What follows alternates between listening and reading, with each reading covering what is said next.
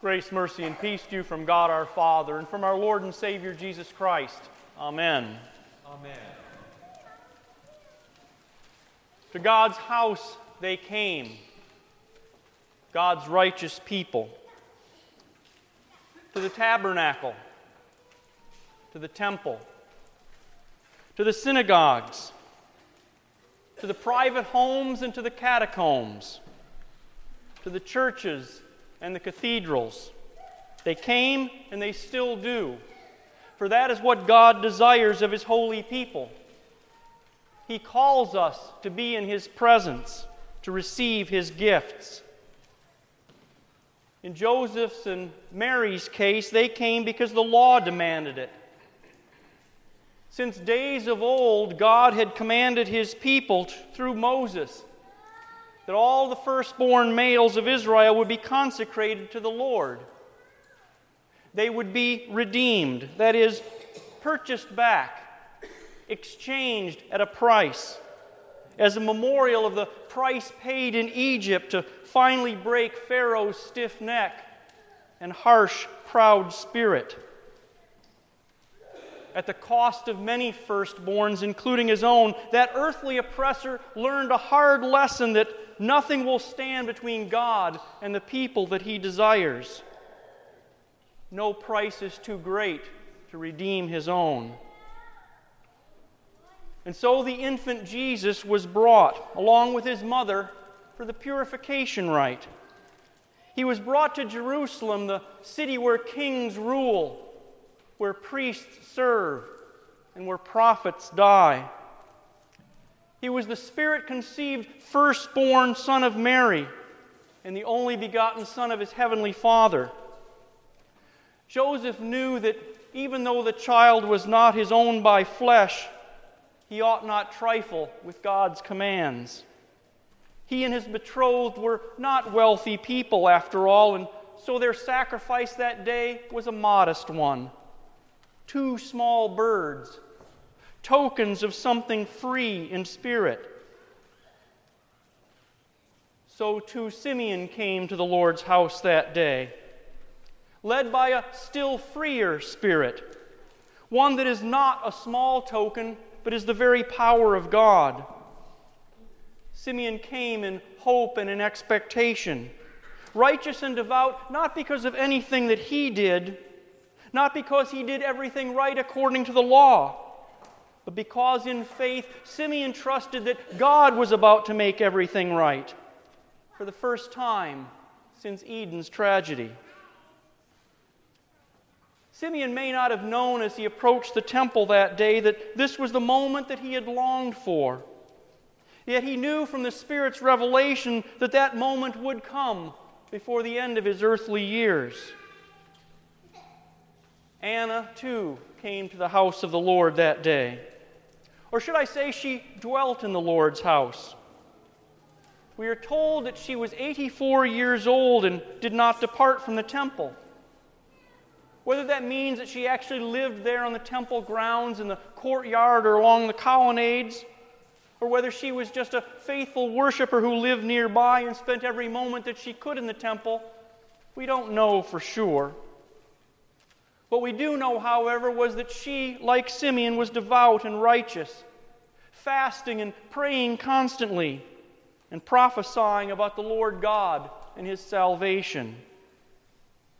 So there they were, destined to come together at that place, that day, and that time, all 7 of them, Mary and Joseph, Simeon and Anna, Son and Father and Spirit. For wherever Jesus is, the fullness of God dwells there ever present as well, revealing His truths through Simeon, proclaiming His redemption through Anna, causing wonder to swell and to churn in the hearts of Joseph and Mary and all those who heard what was spoken and proclaimed that day. According to Jewish and Christian tradition, this purification of Mary and the presentation of Jesus would have taken place 40 days after his birth. Luke's account of the birth and the presentation of Jesus and Matthew's record of the Nativity, the visit of the Magi, and the flight into Egypt are not explicitly coordinated in the Scriptures. Nevertheless, it seems clear that Joseph and Mary probably would not have gone all the way back to Nazareth and then returned again down to Jerusalem within 40 days of Jesus' birth. Nor would they have had time to fly into Egypt and await the death of Herod. It's likely then that this episode, which Luke describes in the middle of chapter 2, is only the second public revelation of the birth of the Savior. Luke's orderly account has moved from the departure of the shepherds to Jesus' circumcision on the 8th day, and now to his presentation on the 40th day. Whether or not the Magi's visit took place before or after this event is merely a matter of historical curiosity, but neither option invalidates the biblical timeline at all. What really matters to us is that God has come to His people, meeting them where He would be met, in His holy temple, in the place where He has put His name and where He has promised to be. His coming had been announced to Mary and to Joseph and to the shepherds by His angels, His spirit messengers. And God now uses the human tongues of messengers like Simeon and Anna to proclaim His arrival.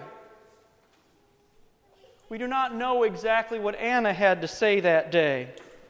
The specific words of Simeon, however, are recorded for us, preserved by St. Luke, writing under the inspiration and guidance of the Holy Spirit. His words are known to us as the Nunc Dimittis, from the Latin phrase which opens his statement. They essentially mean, now dismiss.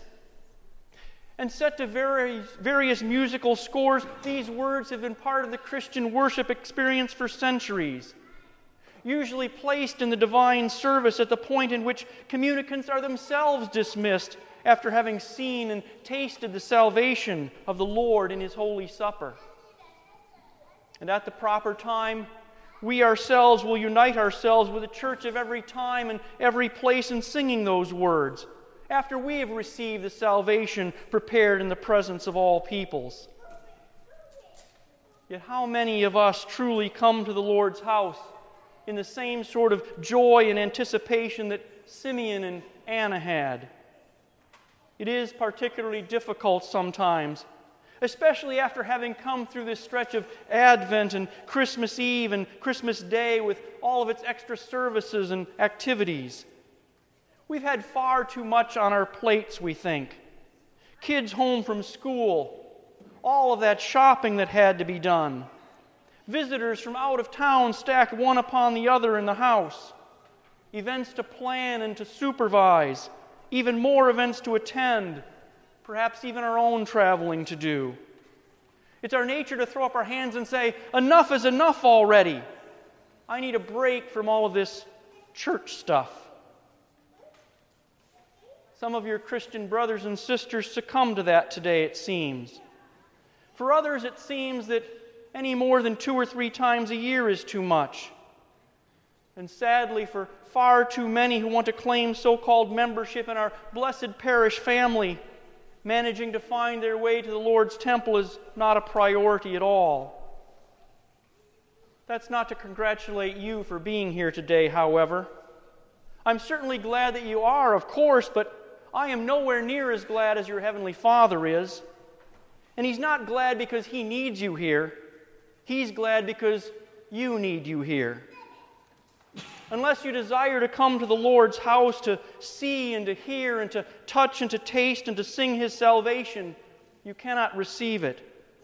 Without that desire, you have turned your back on His gifts. You have rejected His coming. You have closed your eyes and your ears and your mind to the light revealed to the Gentiles and to Israel alike.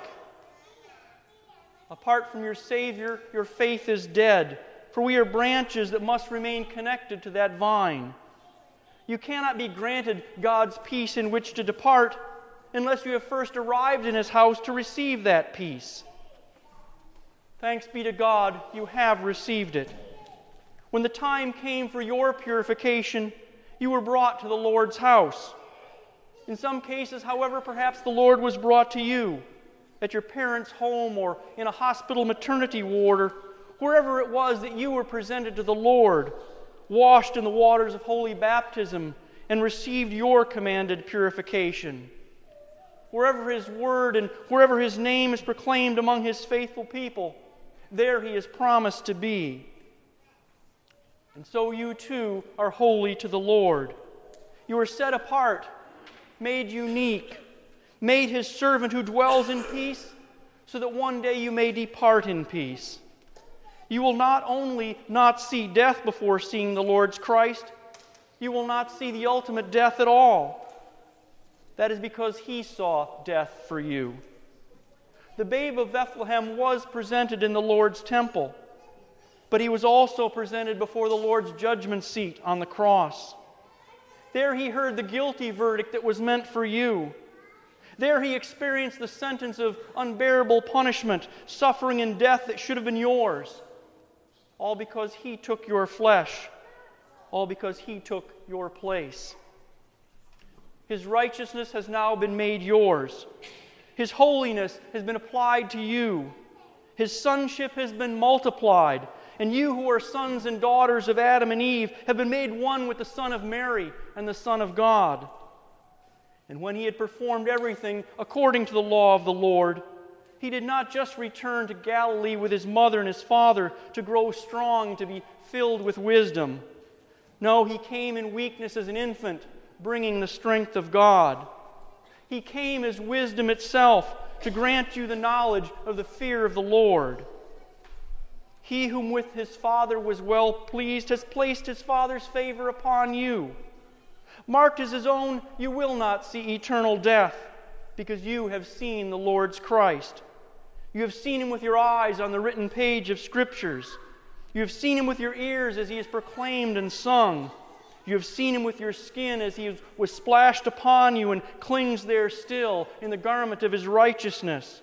You have seen Him with your tongue as you have tasted His body and His blood. All that you are, rotten flesh through and through, has been consumed in the perfection of His flesh and the sweet purity of His forgiveness. As this calendar year now departs from us, all of the hubbub of the bad news and all of the paranoia about the supposed end of the Mayan calendar will soon pass by as well, quickly forgotten. At such a time, we would do well to be reminded that our departure as God's servants comes at the time of God's choosing, not our own, and certainly not according to the will of any other man or woman. So depart from the Lord's temple in peace. You have seen His salvation, and the favor of the Lord is upon you. In His holy name, amen. Amen.